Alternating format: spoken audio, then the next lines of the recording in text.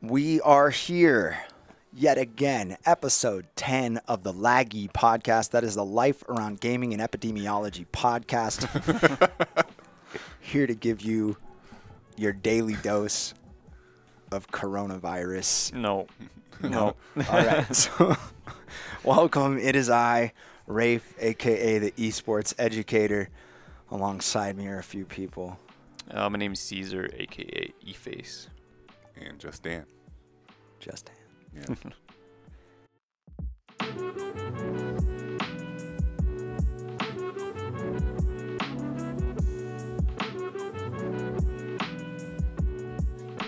All right.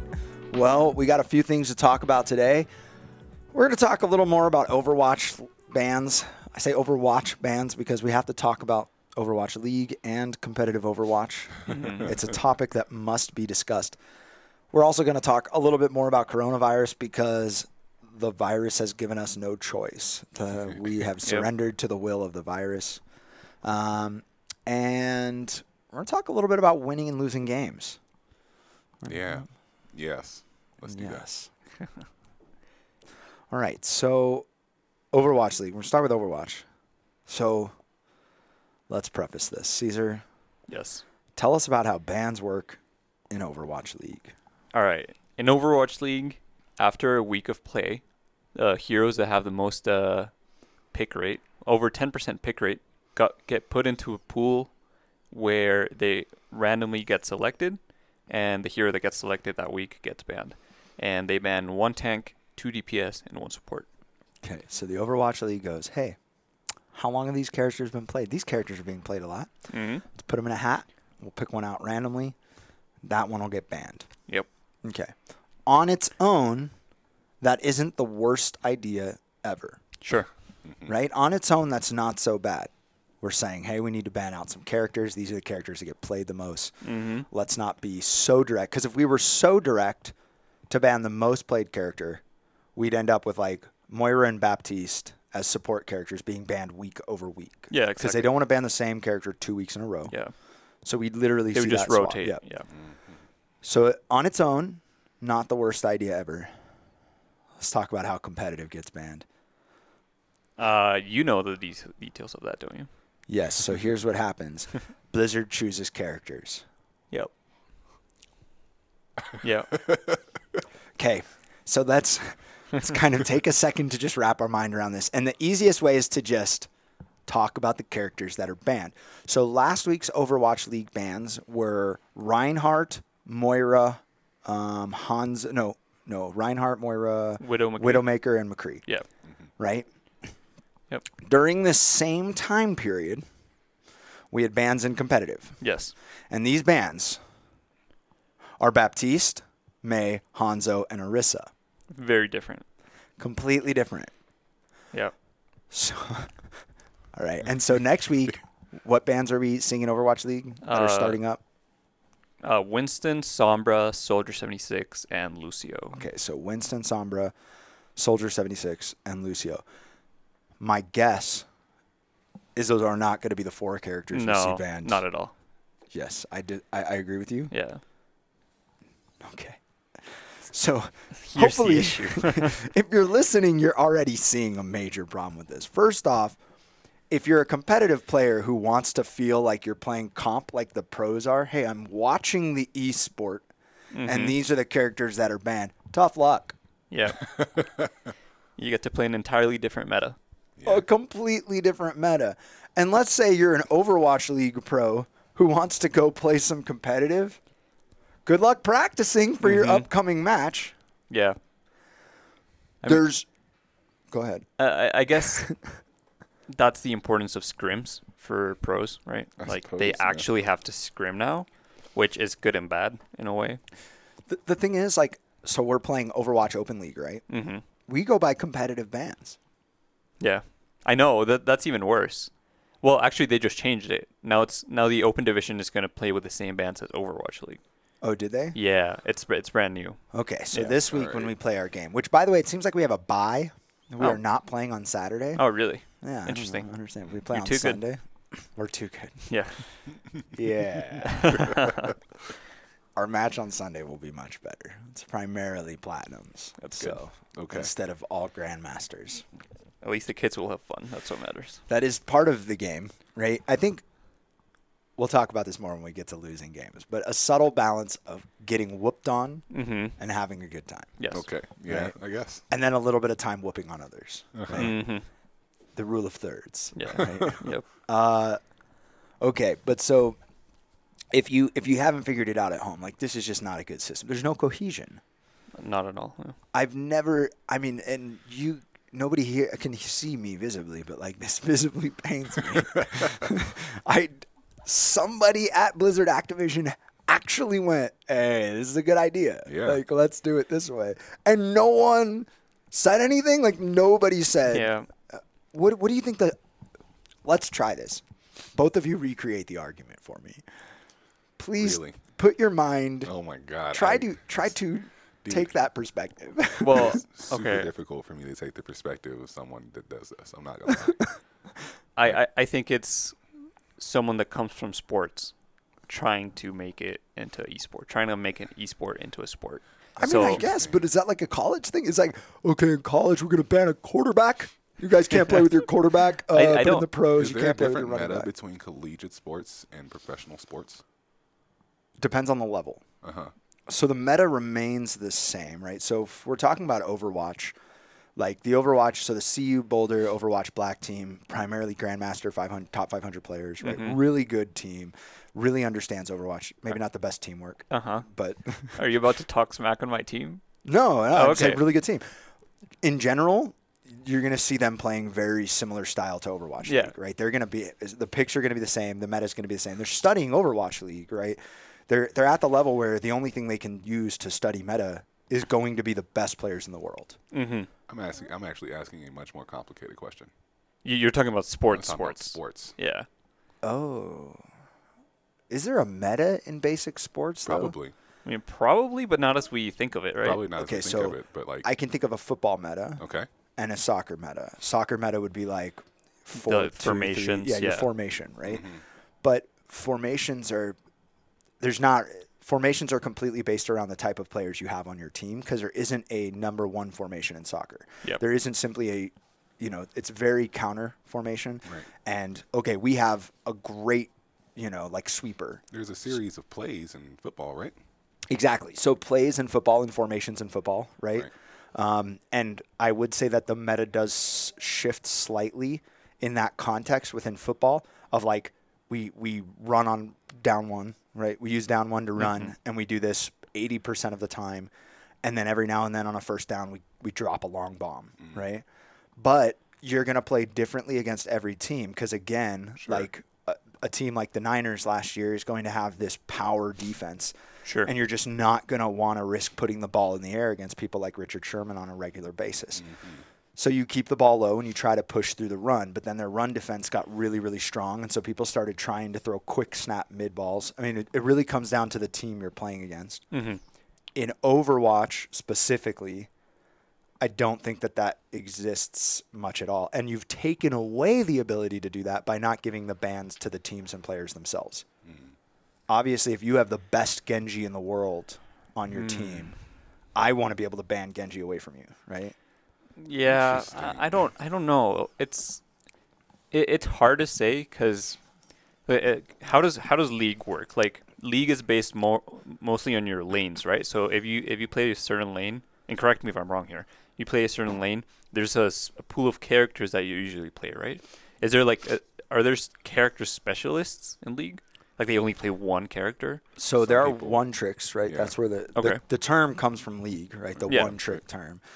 But one tricks never make it pro. Yeah, no, that's what I mean. I mean at a pro level. At a pro level. At a pro Yeah. level, you do have character specialists. Yeah. But they're not one tricks. Yeah, They but have a smaller pool. you but will what I ban mean is characters if out someone from people. if someone bans a character, they're just like, okay, well I can play this other character. Yeah, right? but Exactly. You Well, ban that I character think- because you don't want to see that person. I think in Overwatch, that's the biggest issue, right? Because Oh. like you ban a character, and then there's people that play just they got signed to that team to play that character. So I Okay. think that's why the hero pool system Okay.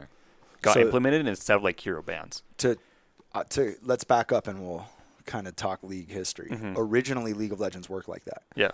Pro teams would have individual character specialists. And originally, League of Legends had 2 bans, right? I think it was 3. Was it 3? I think it was 3 bans. I thought it was 4 total, 2 on each team. Oh, you're right. It was. I think originally, I may be wrong, but I think originally there was 2 bans. There was Right, one. Each team got a ban. Mm-hmm. They increased it to 5. Well, it's 5 now, but I think in the middle they increased it to 3. So it was 1 at the beginning, Mm-hmm. and then 1 midway. Sure. Or maybe originally it was just 2 in the front by each team. Just I thought, like, one the team banned. leaders banned. Yeah, one the- team banned, and yeah. then the other team banned, and then the other team banned, and the other team banned, and you end up with 4 bans. Mm-hmm. So you can't really.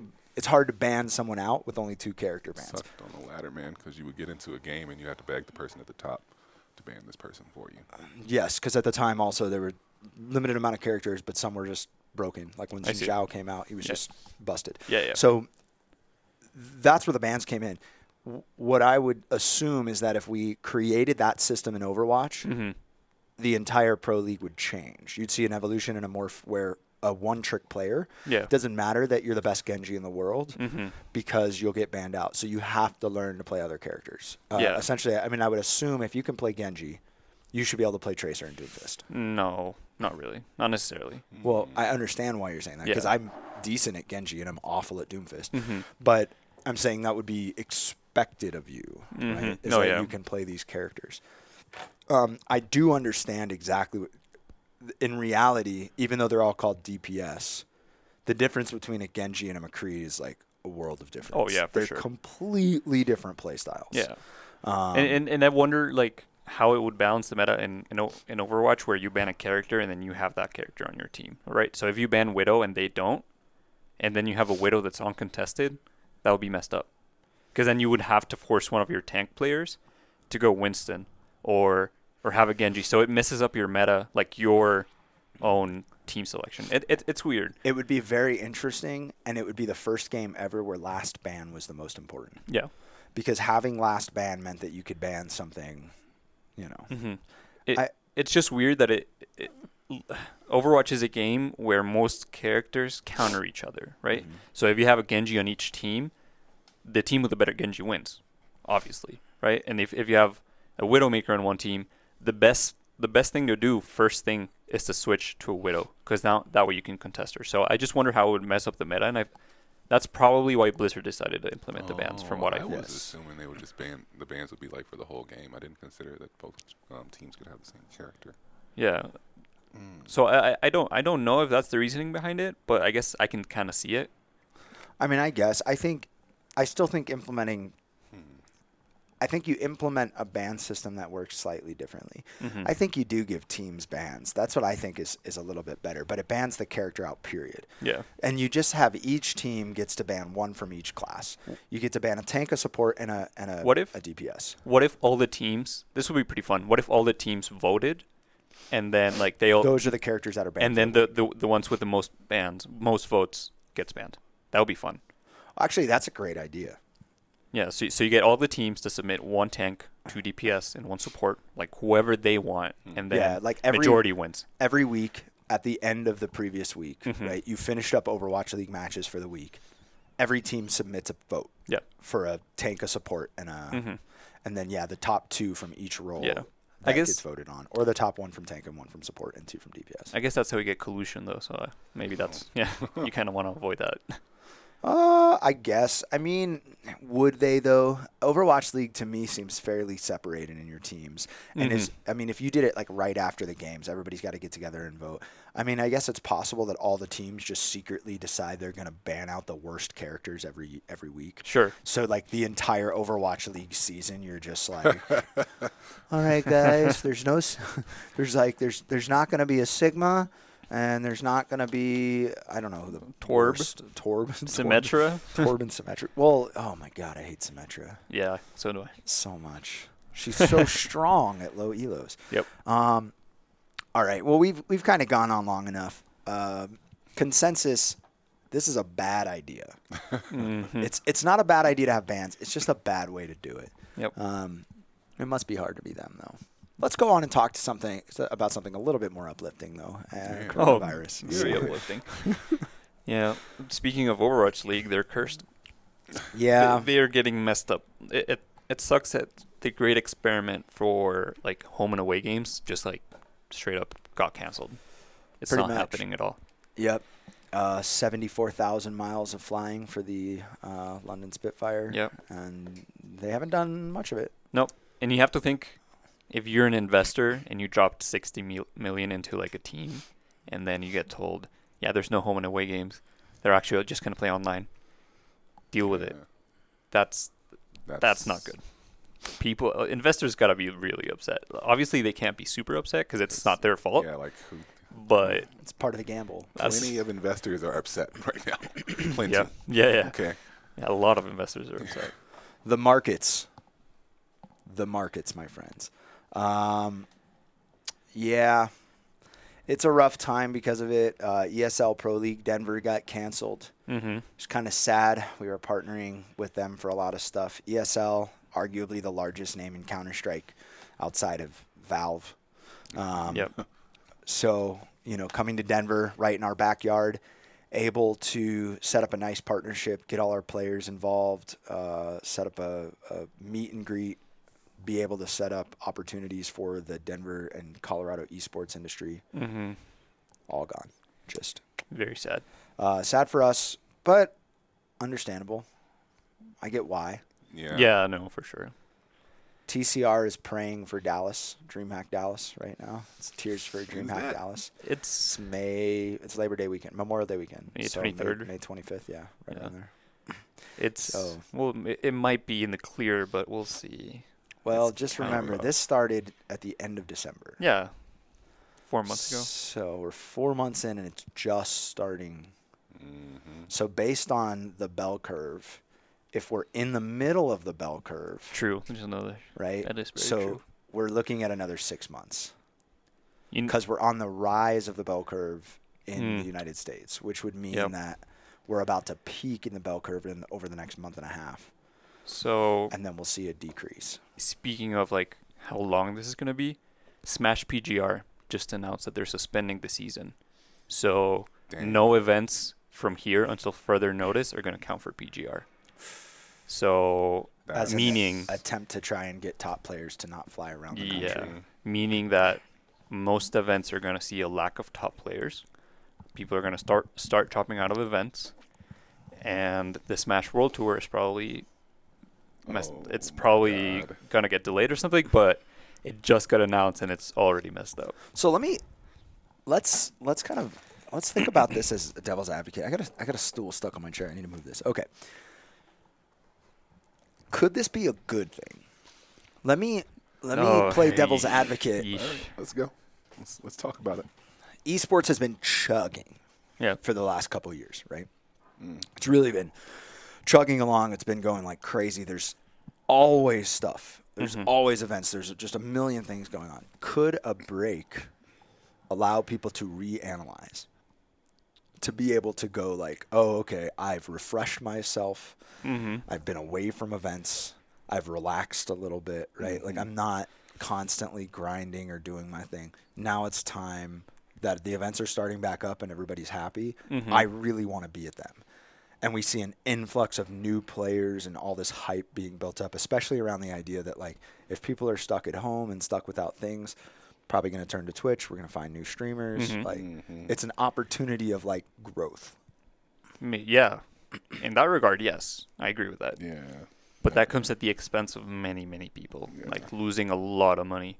Yes, money is disappearing. So like the industry might succeed because the community might benefit. The industry the industry. I don't know that the industry might benefit. I think the community will benefit. The industry will not. So Alex Jabali, the TO for CEO Dreamland, and he TOs all the DreamHack events. Just announced on Twitter that he's losing a lot of money. So CEO Dreamland is this weekend. It didn't get canceled because it's in Florida and the area they're at is not high risk. That said, a lot of people are already like asking for refunds. Pro players are canceling. And so he said that I think Brawlhalla, like the game entirely dropped out. So like they have an entire room reserved where there's nothing happening.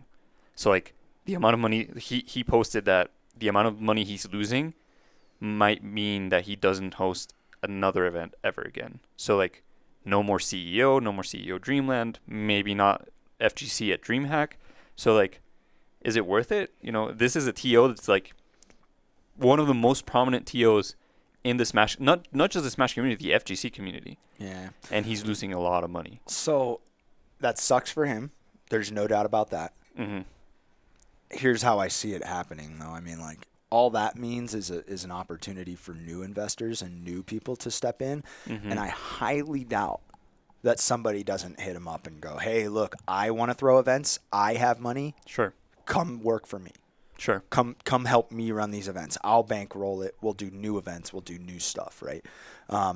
Because, I mean, that's what I would see. If a bunch of events just dropped out and had problems because they were spending all of this money, we would just be like, okay, look at these time periods that people are used to playing in events, and these events have stopped. We got to throw an event. And we'll get all that attention, right? Hey, we're taking the place of this. Like, it sucks for the people, right? But I don't think that it negatively impacts the future of esports. I think it just kind of recycles and refreshes the people who are at the helm. I see, yeah. Which isn't necessarily a bad thing. You know what I mean? It depends on who it is. But I can think of a few people that I know run events that I think need to never run an event ever again anyway. Not that is Jabali. Yeah, no, we respect Jabali. Yeah, and we do a lot of work with DreamHack. I'm not trying to talk on anyone specific. I mean, I am, but not naming any names though. It's not Jabali. Yeah. But so basics for coronavirus, right? We sent out a press release, kind of a public announcement about coronavirus with our players. If you don't know, this blows my mind, but people don't know this. Cough into your elbow. Yeah. Like, people don't know that when you're going to sneeze or cough, take your arm and wrap it around your face so that your nose is in the crease of your elbow. Stop coughing into your hands. Like, we get kids in here who literally are just like, and then they're like, oh, my hands are covered in this nast. Keyboard and mouse. It's just it's getting used to it. It's hard. The only reason I know how to do it is because Mexico and like the swine flu, and that's when I learned how to do it. And ever since I've been coughing into my elbow, but it's really hard to get used to it. Mm-hmm. Yeah, I guess. I mean, it came pretty quickly. The military actually drilled us on that. They were very, very serious about it. Additionally, there's a lot of stuff online from the CDC talking about the differences because we are going into allergy season. Right? Allergies are on the climb. I have some right now. And they're like, listen. Oh, that might be what I have. Listen. That makes sense. You don't have coronavirus Yep. if you're just like coughing and have a sore throat. Okay. Yes. Now, the main things they've said is like runny nose, sore throat, itchy eyes. These are like 3 of the first symptoms of coronavirus. Those are the same symptoms for almost all allergies across the planet. So they said the real difference is going to be exhaustion. You're going to feel exhausted, like you can't get out of bed, and not like, oh, I'm tired. That's the other problem. Can I just take a second to say, yes, I know we're all worried about the coronavirus, but seriously, daylight savings time needs to just not be a thing. Yeah. What, you don't like supporting the ideals of farmers from 1918? But I think, can't we all agree it's better for the sun to come up earlier? Like, can't we all agree on that? I mean, I like it when it's light out when it's late.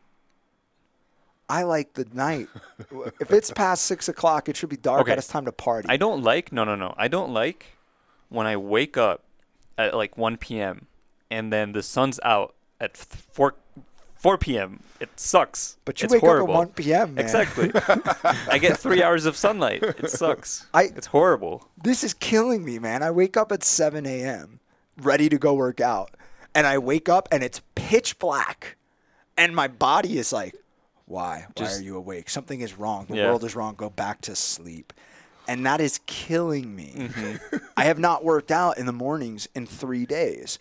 Coincidence? I think not. Like, look at, so it's just driving me crazy, man. I just want the sun back a little bit in my mornings. But yeah, so coronavirus is kind of dominating esports right now. It's dominating everything. The NBA that blew my mind, has canceled and suspended all live games for the rest of the season, at least through April 14th. My mind is blown, man. That was that was a kicker for me. Yeah. That's the NBA, ladies and gentlemen. You want to talk about people losing money? That is millions and millions of dollars without question that they are losing. However, we will probably see record spikes in NBA watching on television. Oh, yeah, Yeah. that's true. We're going to see record amounts of people watching NBA That doesn't get games. them any money, you know. I'm just going to be really interested in seeing a broadcast game with a completely empty audience. It's fascinating. It blows your mind. The other thing that blows my mind is the fact that they're probably still going to play in these stadiums. So they're going to have Sure. these entire stadiums lit up and powered up for like 12 people. Yep, probably. Yeah, actually, because they're Like you could go play it in a gym. Like they could come to our gym. Could. All right. Denver Nuggets. If you're listening, Hear we me got out. a gym. Hear me out. Save you a ton of money. Just bring your broadcasting equipment. Say hey, what's up? We're cool people. We host a podcast. You may have heard of it. We get like 30 listeners, so we're kind of a big deal. Yeah, we'll see. We'll see how it goes for CU Boulder Gaming. Well, for CU Gaming at least, we've decided to cancel some events. We're holding a couple more, and that's it. So public colleges and private universities, a lot of them have just said, nope, Yep. we're done. We are done for the year. Yep. CU Boulder has switched completely to online Online. classes. Everything will be streamed online. You watch online. You take tests online. You do everything online. The memes on Reddit are fantastic. Yep. My niece goes to Berklee School of Music in New York. They gave her a 48-hour notice to just get the hell out of the dorms. It's crazy. They're like, bye, you got to go. You got to go. Evacuate. Get out. Yeah. Well, yeah, New York definitely has it worse than here, but Yeah. For now. for now, yeah. For now. It's all Yeah, gloom and we doom. we have one more Smash event on Thursday, and that's it. We might stop them. That sucks. Yep. It's going to be an interesting couple of months. Honestly, Yes. yes. Very interesting.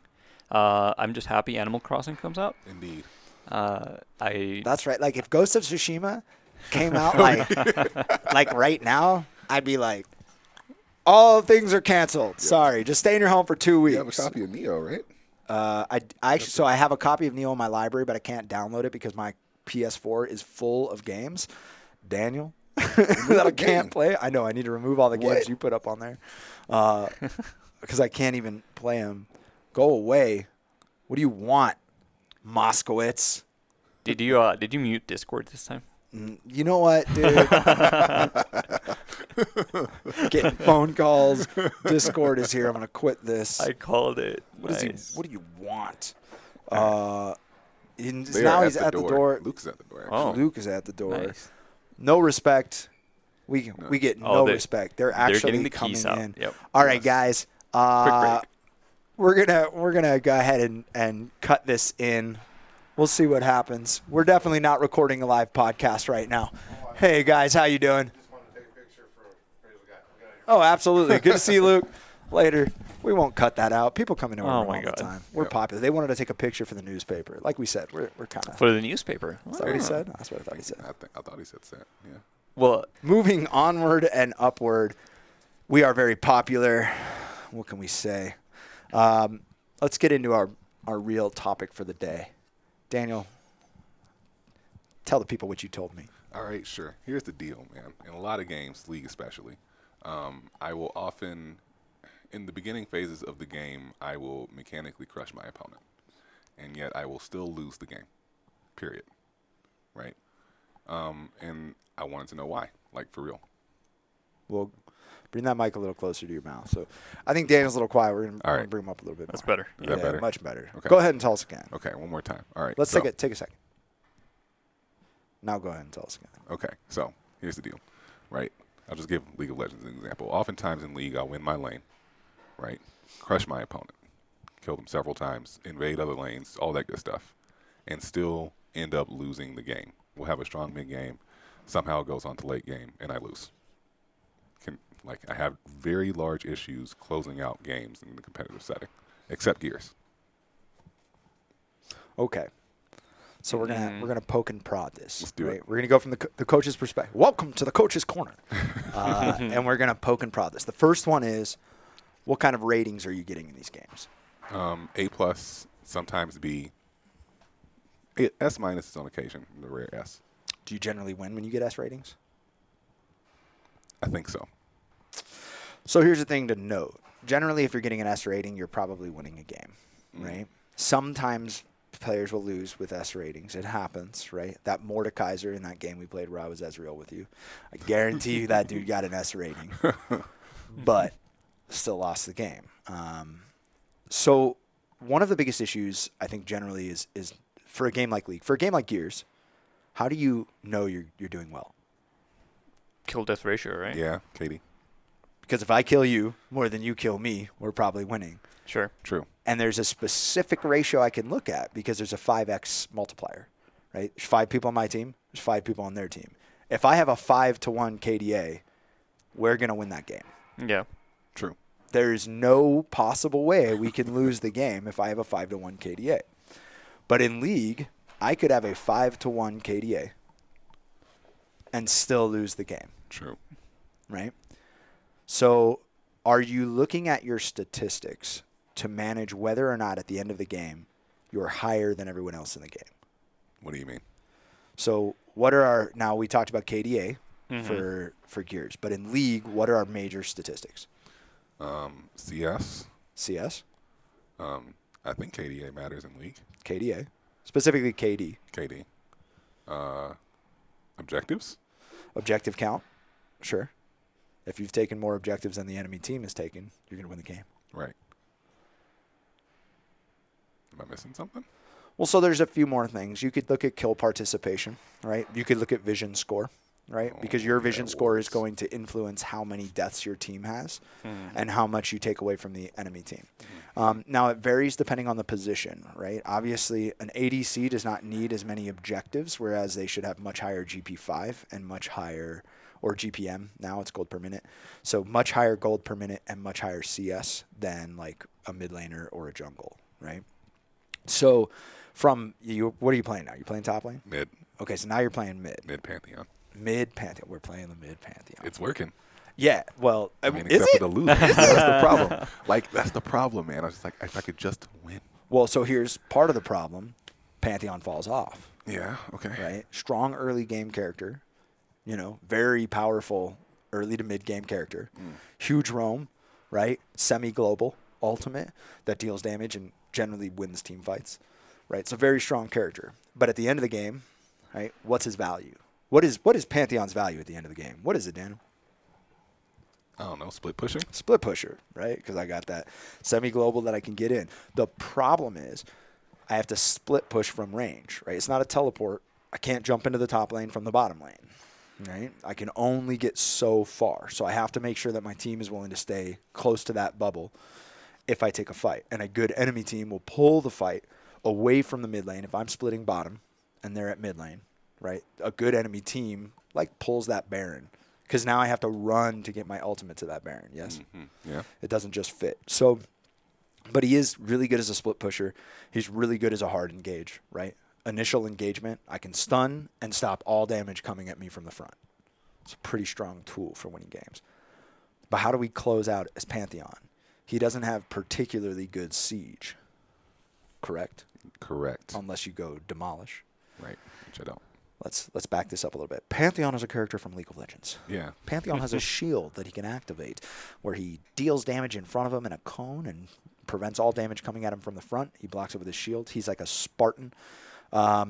He's a melee character. Now, he has a ranged poke, but it doesn't deal damage to towers. And in League of Legends, the idea is to break down objectives to kill the Nexus. So that's the good question. Daniel, is your team trying to kill the Nexus? No. So we've talked about this for literally. Daniel and I probably had this exact conversation for 7 years. In League of Legends, most people think about, I have to get stronger. I need more gold. I need better items. I need to be able to beat people in lane. I want kills. That is literally what people think about. And early on in the game, that should be your mindset. I need CS, I need gold, I need to get stronger than my opponent, I need to capitalize on power spikes and get kills. But you win a game by destroying the enemy nexus. That's how we win the game. It's like playing Overwatch on a control map and going, I'm going to kill everyone and never capping the control point. Sure. You end the game 60 eliminations with 0 deaths and all gold medals except objective time because you forgot that the control point was you're still going to lose the game. Mm-hmm. You're still going to lose the game. So don't be Cloud9, essentially, right? Don't be Cloud. So in League, it's hard if you're playing with people who aren't your friends, right? Or people who don't want to, work together. Because the goal is to kill the enemy nexus. And for some reason, when people get kills, rather than their first thought, which should almost always be, when you get an advantage in League, you should almost always be thinking, what can we take from the enemy team with this advantage? Can we take a dragon? Can we take a baron? Can we take a tower? Those are your first three questions. If you can take a drake, a baron, or a tower, you should do so. If you can't, that's when you usually start saying, okay, well, let's push a lane to get an advantage somewhere else. Okay, let's take their jungle or their jungle buffs. We take whatever we can to make this an advantage. One of the, I would say at really low elos, well, low elos, even what I'm playing at, gold and below, maybe even platinum, people don't understand the reset. Yeah, we just killed the entire enemy team. We wiped the enemy team. We took a tower. Now let's go hunt their jungle. The enemy team respawns. They've bought. And then they come back out into lane. We just killed them. We're clearly the stronger team, except they went home and got stronger and came back out, and you're still farming their jungle with 3,000 gold on every one of your characters. So instead of resetting, spending that gold, and making sure you're strong, you've now held on to all of that gold, and you've stayed out there to fight. So they're then going to fight you again, being slightly stronger. They win, and they catch themselves up into the game. That happens mad often. A lot. To a lot of players at low elos. The idea is you should be resetting often. And we always think, well, I have to be constantly CSing. I have to be constantly doing this stuff. No, what you want to be doing is putting constant pressure on the map so you know where your enemy's going to go. So it sounds like it's about embedding advantages. Yeah, I would say, one of our rules that I put up for our FPS players was rule number 1, you suck, right? That was rule number 1. Rule number 2, always fight with an advantage. Never take a fight where you're at a disadvantage. Figure out a way to get the advantage before you take the fight. So in League, let's say I kill 3 people on the enemy team and we don't lose a single person. Problem is their jungle is still up, right? We're all kind of low. Taking Baron is a possible throw, so we don't want to try to take Baron. So we push mid, they back off. We take mid tower, tier 2 tower. They're starting to respawn. What we want to do is essentially take either red or blue, maybe birds or wolves, something on the way out, and we walk away from the lane. We go to bottom and everyone else resets. Maybe 2 people go to bottom and everyone else resets. We push out bottom. We now know their characters, when they respawn, are going to have to deal with bottom and mid. Those 2 lanes are going to have to take attention. So we go home, we purchase, and then we can figure out where we want to go because we know where they're going to be. So, hey, we can go into our jungle. We can go take top advantage, and we can start setting up wards around Baron, right? Because it's going to take them longer to get to top than it will us because we can go directly there while they're clearing lanes. And if they go into mid while they have people clearing bottom, we have a 5v4, 5v3 advantage. And we could take advantage of that advantage. So pushing advantages, always taking objectives. And so I'm spending a long time on this. So let's talk about what you can do as an individual. Yeah, let's do that. How does the individual push the advantage? When you guys win a team fight, if you see an easy tower, ping the crap out of it and just go push it. Okay.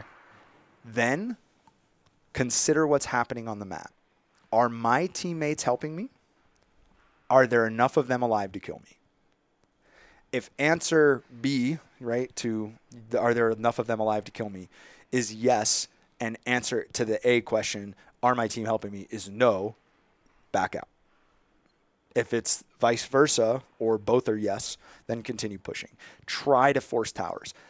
Try to force inhibitors, right? And then when you force an inhibitor, which hopefully, if you're smart, is either mid or bottom, right? We want to force mid or bottom inhibitor as early as possible. Well, not as early as possible. If it's going to be before 20 minutes, we generally want to force top inhibitor because then we have dragon control. But if we can force one of those inhibs, we then have massive wave pressure in that lane. So we should essentially never be in that lane. There's no reason to go to that lane. People will do that all the time. They'll go, hey, we have a cracked inhibitor in bottom. Let's go through bottom. No. leave bottom alone, let your super creeps do their job, and pull attention elsewhere. Because as soon as those super creeps get in the base, the enemy team is going to go respond to them, and you're going to have an advantage. Take the advantage. If I take bottom inhibitor and I use that advantage to get top tier 2 and top inhib tower, I have just given my team an additional 700 gold advantage for every player on my team. So about a 3,000 gold spike, right? And I've opened up that lane. They now have to worry about even my creeps on a slow push killing their inhibitor. I have taken map control. And map control slowly sleeps, like, or what is it, seeps towards the Nexus. Mm-hmm. We're going a little long on this. I know, but it's good stuff. It is. Do you have any more questions? Well, I guess less so about you didn't really give me, like, it's hard for me to go, okay, I should go into my game and do this from what you just told me, right? Like, that was big general strategy things, but for me, it's difficult for me to translate into, I'm in this game and I need to win it, and we're not winning. So it's literally just pushing, like, just make people push towers. When you win fights, yes. Okay. When you win fights, you have to ask yourself, so I was listening to a great conversation by a pro player who said, hey, sometimes there's a lot to learn from players who are worse than you. Okay. Right? Because there are a lot of pros who get to pros off pure, raw skill. Yeah. Pure, raw talent, right? And he was talking about a Counter-Strike player who was flaming somebody because of where they were standing. And they killed him. And he's like, that's a terrible spot. What an awful spot. What a loser. Sure. What a bad player. But he killed you. But he killed you. So what a really good player, what a cognitive player is going to do is ask themselves, how come this inferior player killed me from this spot? Is this a spot that's good against professional players? Yeah. This is something that I see a lot in Smash, and it's happened to me, where a lot of people will say, why am I losing to this masher? Right? Like, this person is just mashing buttons, and I'm losing. And instead of people asking themselves, hey, why am I getting hit? Right? They're thinking, why am I losing to this? And it's kind of the point where, what's the saying? Like, a sword master isn't afraid of someone who knows how to swing their sword. They're afraid of someone who doesn't know how to, because then none of the techniques they know actually apply, right? So it's kind of the same thing where when you're playing someone that doesn't actually 100% know what they're doing, but it's working, then you have to look at yourself and saying, why is this working? And in Smash, it's more of a, you're probably just running in and getting hit instead of playing neutral and letting them do something and then doing something yourself. So I think it's something very similar here. That was G2 in a nutshell, right? Is Kasparov, right? Oh. Like the chess player, right? There was Karpov and Kasparov. I can't remember which one's which, but one was like the idealistic chess player. He knew everything about chess. And the other one went, I am going to make the board chaos. Yep. An utter mess. So all of your technique and all of your knowledge and all of you're used to playing chess against people who would play chess like you. So I'm going to make the board a freaking mess. Yep. So that you have trouble dealing with it. And then what's his name? Who wrote The Art of Learning? Josh Waitzkin played the same style. He went, I knew that I knew the board better than the people I was playing against, so I played a chaotic style. Yep. And that's what G2 did for the past couple of years to win, everything going on in Europe, and to almost take the Grand Slam in League of Legends, was because they made the game chaotic, and they would capitalize on it by getting the enemy team out of their comfort zone. That is one of the reasons why it's difficult for people to climb in a lot of games, is because especially like Overwatch. Yeah. I've been trying to work on climbing in Overwatch. I got to play some platinum games, right? So I'm high gold. I'm about to be into platinum. And we were playing with some people that were slightly higher than us. So we were in platinum and diamond games. It's just a 400 elo swap. Like the difference between 2300 and 2700 SR. And the entire game felt differently. Oh, yeah. And what was sad was I was gold medals in almost every game we played. I was playing very well. There was one game that I didn't play so well, but I was playing very well in these games. because it was more comfortable, because the players were slightly better. It was less chaotic, right? This happens a lot in Overwatch, especially in Plat, and it's really annoying where people will say, "Oh, let's go goats or whatever's meta. Like let's go Winston Diva," and then they're playing Winston Diva, and the other team is playing like pretty much random heroes. They're like Ryan Winston, and they have a Sim and a Doomfist and like two random supports, and the other like the team with the random characters wins, and then everyone's saying, "But we're playing the meta, right? How are we losing?" And it's not. It's because you're playing the meta, but you don't know how to play the meta. You're losing the people that actually know how to play their characters, and that will carry you harder than playing the meta when you don't know what you're doing, right? Because you can play Winston Diva, but if you don't, Winston Diva is only good when you're playing in a certain way. If you're playing them by themselves without knowing what you're doing, those characters are going to get eaten up, right? Yeah. And that's why in Overwatch, randomly, like I don't know that this is the case anymore because I don't know the meta anymore. But it used to be that Doomfist was trash, absolute trash. But every now and then you would get a Doomfist in your games, and they would just like sweep the entire team. Literally happened to us yesterday. Yeah, and that's because no one knows how to deal with Doomfist at a plat level.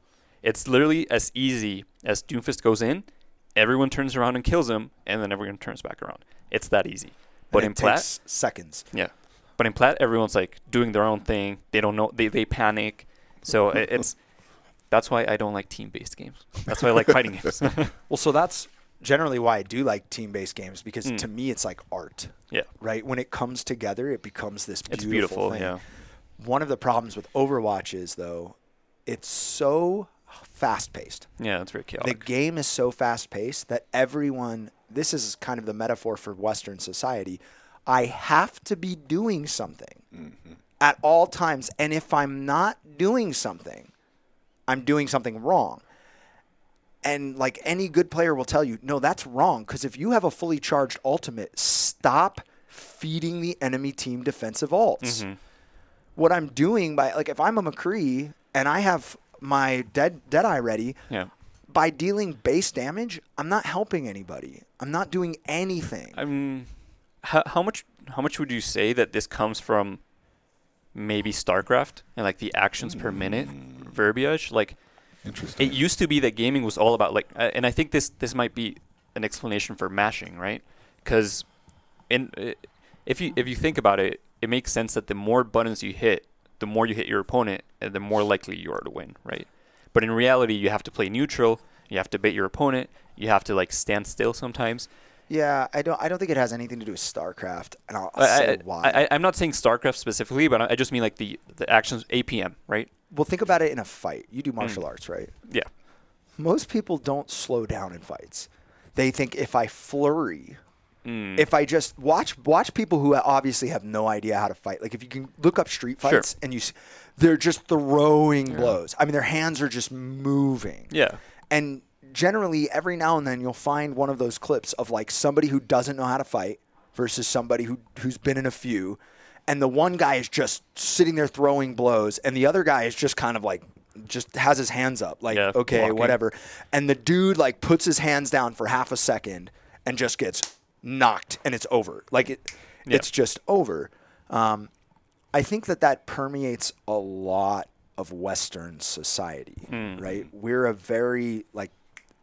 Everything is go, go, go, go. Sure. Right? And that would explain, I mean, it's one of those things about maybe why games are so dominated by Eastern societies, right? This ability to slow down and process what's actually happening.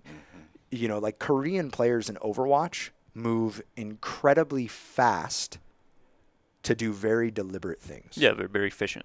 Very efficient. Yeah. Where a lot of Western gameplay, League of Legends, Overwatch, it's a lot of energy and resources wasted to do the same amount of things. I think that StarCraft is a good example of that, right? But I don't necessarily think that's where it like comes from, right? Or the idea of actions per minute. I mean, I definitely button mashed as a kid. Right.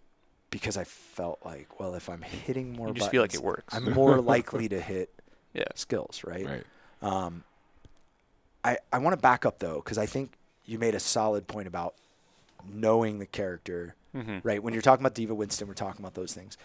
Understanding, that's what I'm doing right now. What I'm learning in Overwatch or relearning is what makes my character strong. In what situations is my character very strong? What makes my character weak? And in what situations is my character very weak? Yeah. And I'm learning this specifically right now about Reinhardt and Winston. Yeah. A stupid little thing I picked up was I can drop a dome for my Widow and she can free shoot. It's so stupid and it's so basic, but giving us a 900 health shield or 800 health shield or however much Winston's dome is right now. Yeah. It's sad that I don't know that. To my Widow means if there's a Widow on the enemy team, she's in a lot of trouble. Because she has to shoot that shield 5 or 6 times while my Widow just gets to free shoot at her. Sure. And usually that's been picking me up picks, especially in gold. If I have I just give her a shield and people are just running around crazy and she's just killing people. In League, that same question applies when you're playing Pantheon. What makes my character specifically strong and what makes it weak? You can't siege very well. You can block damage from a tower, which gives you an advantage when you have like a 2-man. If you take top, then you can use your block to allow for that like dive, right? Are you using that to dive players who are under tower? Man, I'm still scared to dive people. So you should be the one character that's almost not scared to dive people, right? You're the one character in the game who can block multiple tower shots. Diving's scary, man. It is scary, especially with bad players. So learning when to dive. Yeah. We're gonna play Overwatch later and we're gonna talk about Winston Diva because I have a big issue with what you just said. Oh, about dive? Yeah. Well, that's diving in Overwatch. Okay. Is a little different than diving. Yeah. No, I get that. I get that. But yeah, no, I mean, I think it's about understanding that. Because if you don't know what makes your character strong, then you don't know when you have an advantage. Right? It's like, I know now as Reinhardt, right? Kind of, I'm starting to learn how to outplay other Reinhardts. Like the Reinhardt battle, which is like... It's so fun. It's one of the most prolific things in Counter-Strike, or in Overwatch, right? Yep. Is this Reinhardt on Reinhardt battle. And I have learned how to win it, right? I know what to bait, what to look for. Essentially, like, just don't be an idiot. Don't hit shift. Yeah. Oh yeah, basically. Like, don't hit shift unless you know you're going to hit something. Or you're going to go through, right? I'm going to go through the team. Like, if I'm on King's Row, I can maybe shift when someone tries to come through, because if I miss, I go up the stairs. Do you know what I mean? Sure. Like, if I'm defending. So there's, like, opportunities for that. But most of the time, yeah, just, like, don't hit shift. Yeah. Right? But other Reinhardts do it. And then if you're a good Reinhardt, you literally just look where they're going and hit shift. It's like, okay, you're going to hit that wall. Yeah, and then I'm going to hit you. Yeah. And then you're going to die. Like, so there's so many opportunities to take advantage of these things. It's the same thing with Pantheon and taking these advantages, not just in fights, which it sounds like you're learning, but on the map. How do I fully press these advantages as this character? Because it's very easy to press these advantages as an ADC, right? If I'm a Caitlyn or, somebody who really just tears towers down and I get an advantage, all I'm going to do is I'm taking towers. Okay, this tower is mine. This tower is mine. Your red is mine. Like, I'm going to take these things that I know are going to benefit me for the next bit. But as Pantheon, how do you do that, right? How do we get through that? So you could take Demolish, but that might mess with your build. Yep. All right. So I want to move one more thing onto how do we learn this? How do we get good at this? So we've been talking to our players about the difference between practice and deliberate practice. I like to call it mindful practice, but yeah. Sure. Mindful practice. That's exactly what we're talking about, Yep. right? So Explain this concept to me. Of deliberate practice? Yes. Okay. So essentially, I went over a way to creep with you, right? Yes. I said you should go into a game, Right. and the only thing you should be thinking about is your CS. Right. That's deliberate practice. Yeah. Okay, that makes sense. Yeah. I have an example without naming any names. There's this one player in her friend group who's pretty bad at Smash, like straight up. Thanks, Cesar. No, Really, don't worry. really It's rude. not you. So this person has over 1,600 hours in Smash. and they're still the worst in the friend group. So you have to wonder, how can someone play so much Smash and still be really bad, right? Mm-hmm. And the reason why is because when this person plays Smash, they play computers, which isn't a bad thing, but they're also impaired, they're not sober, right? So they're just playing and they're just autopiloting the entire way through. And that's just not practice. Like you're practicing, quotation marks, your autopilot mode, which is important, yes, but you're not practicing your neutral, your advantage, your disadvantage. So for me, mindful practice is pretty much the same thing as League. It's going into a game and saying, you know what, this game I might lose, but I'm going to practice my drag downs. This game I'm going to practice parrying or stuff like that. If you don't do that, I think then there's just no improvement. You just play the game and that's it. So I will preface by saying I don't think there's anything wrong with getting yourself happy and going and playing some games for fun. Mm-hmm. But again, that's a very different thing than trying to get better. Yeah. Well, I think the question is, well, he's doing this and he's complaining about not getting better. Sure. You can do that whenever you want. You can just play and have fun. That's totally fine. But if you're playing to get better, absolutely, and you're just playing going through the motions, and that's not going to help you get better. Intention is everything. Mm-hmm. So yeah, I tried to tell the C League team, hey, look, the problem is you guys think you're better than everybody else in team fights. So you force team fights even when they're disadvantageous to your current situation, and that causes you to lose them. What you need to do is to learn to pick and choose team fights. So what I want you guys to do is go play games together. I don't care what it is. And just try to win the game without getting any kills or any deaths. At the least amount you can. It's impossible, right? You're going to force some, but it's try your best to win the game while avoiding team fights. But that's not going to blah, blah, blah, blah, blah. I don't care.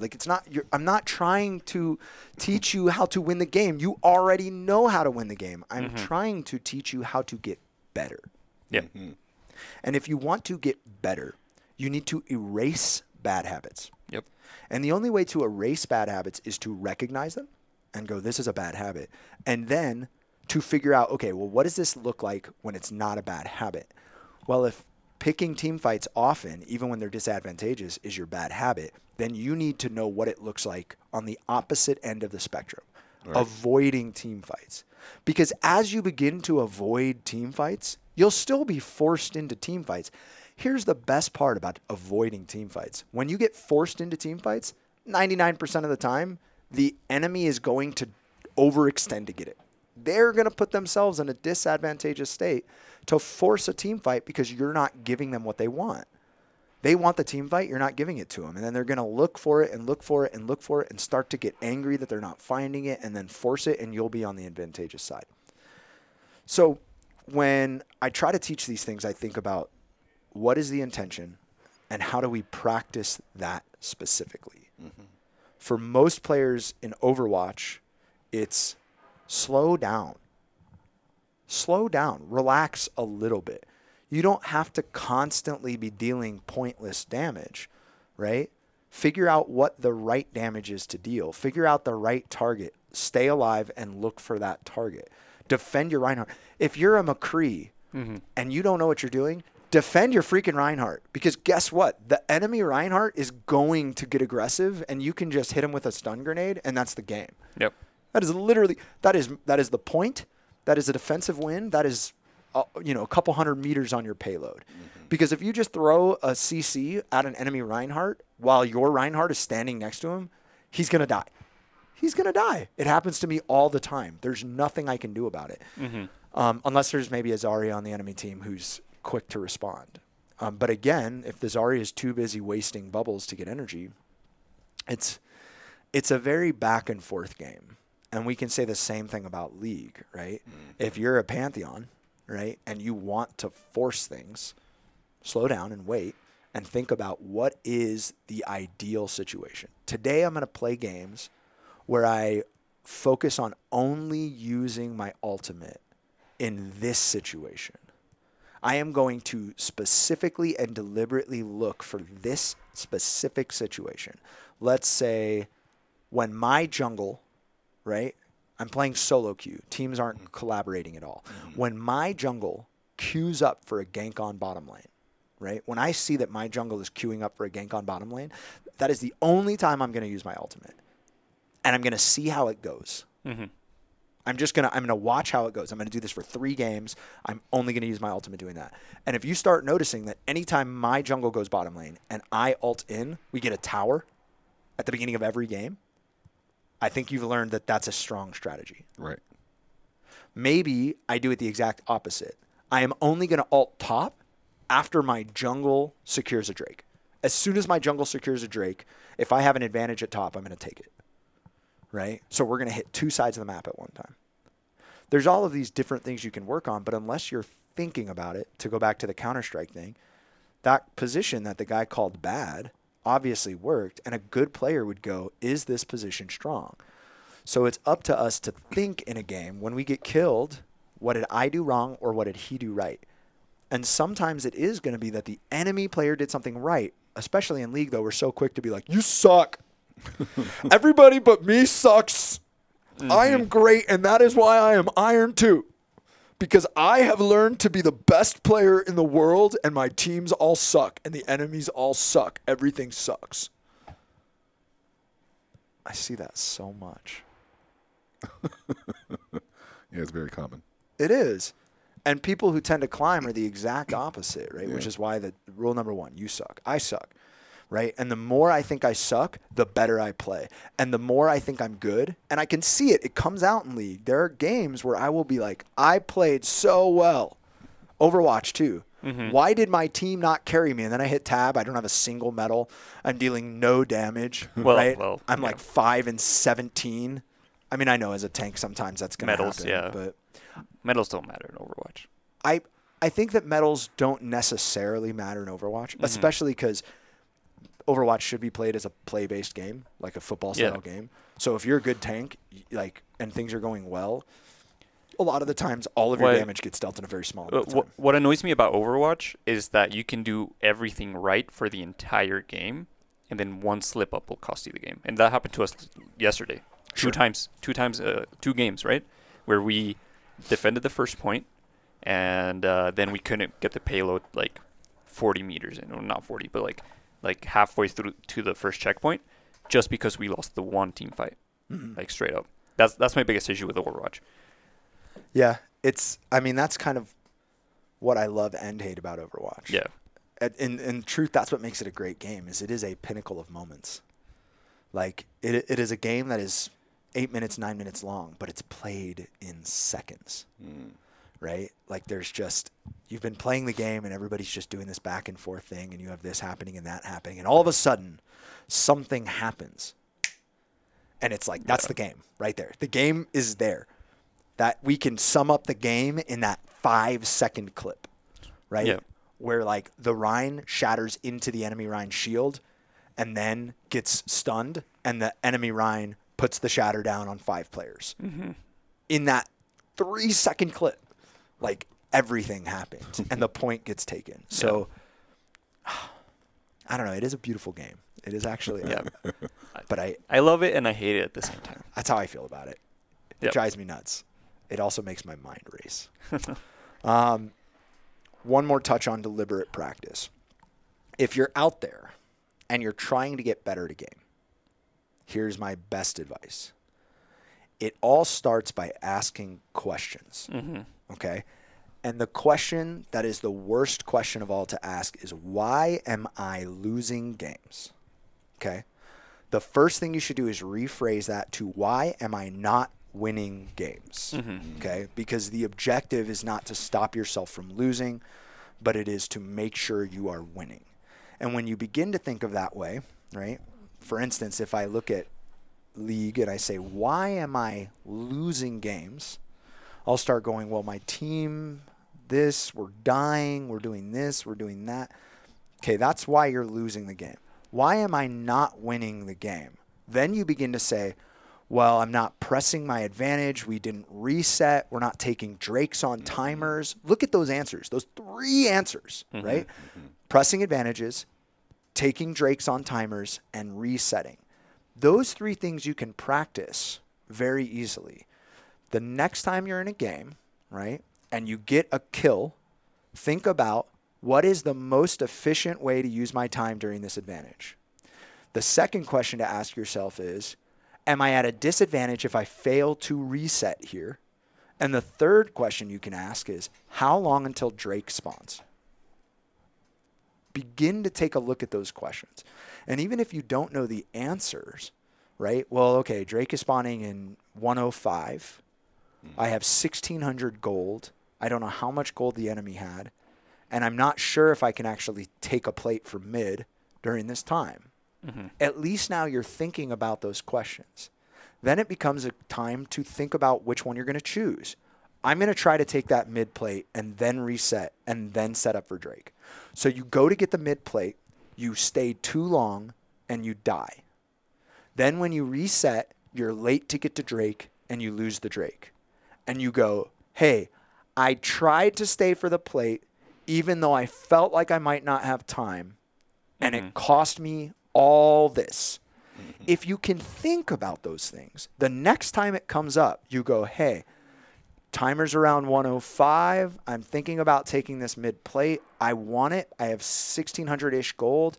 I'm just going to clear this wave and back. That way I know I'm there for my team. You clear the wave. You end up with 1,850 gold. You go back. You buy an item. You get to Drake. You guys win a team fight. Take the Drake. That's pretty obvious feedback showing you that sacrificing the aggressive play for the extra plate gave your team a large advantage. Yep. Continue to do that till you have 10 or 15 opportunities to look at that situation, till you have enough to really gauge it. And if you realize that around that timer, right, and early on in the game where it's like first or second Drake, that the respawn timers on the enemy are too fast. You can't push it. You don't have, like, the only way you can push that is if you're a character that has really intense siege, and generally it's still not worth it. 9 out of 15 times backing first ended up being better for my team. Now you have the idea, and every time it happens, you can go, resetting is a smart move.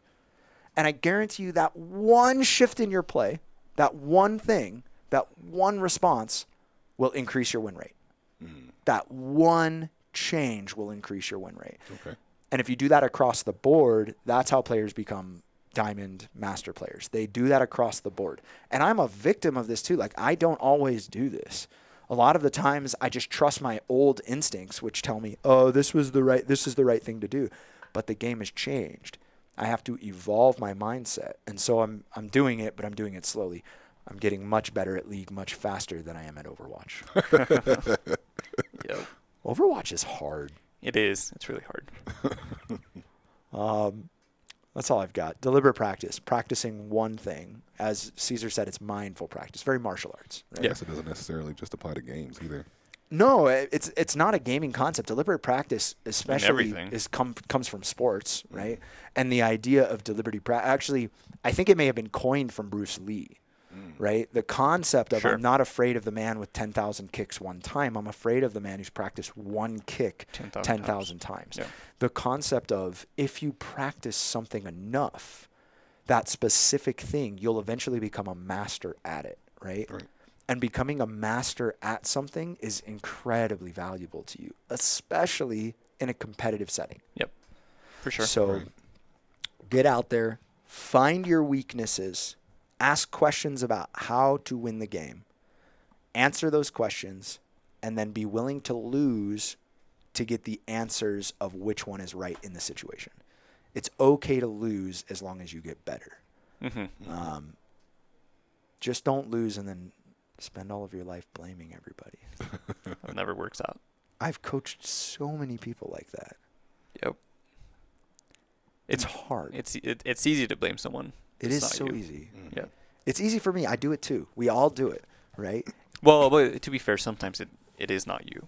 It's hard to recognize. it's hard to recognize when it is you and when it's not. Well, that first game yesterday that we played together, What was that? I don't remember exactly what we were doing, but it was me, you, and Drake. Uh-huh. And our extra DPS Oh, yeah, then DPS is just not doing did anything. nothing. Yeah. Like, absolutely nothing. I literally didn't see them turn a single kill. Yeah. Like, you have a kill feed, and I never saw their name pop up for a single kill. And I knew I had gold damage. I had silver. Drake had bronze. So, like, the two tanks had gold and silver damage. The third DPS had bronze, which means that our fourth DPS literally, and it wasn't high.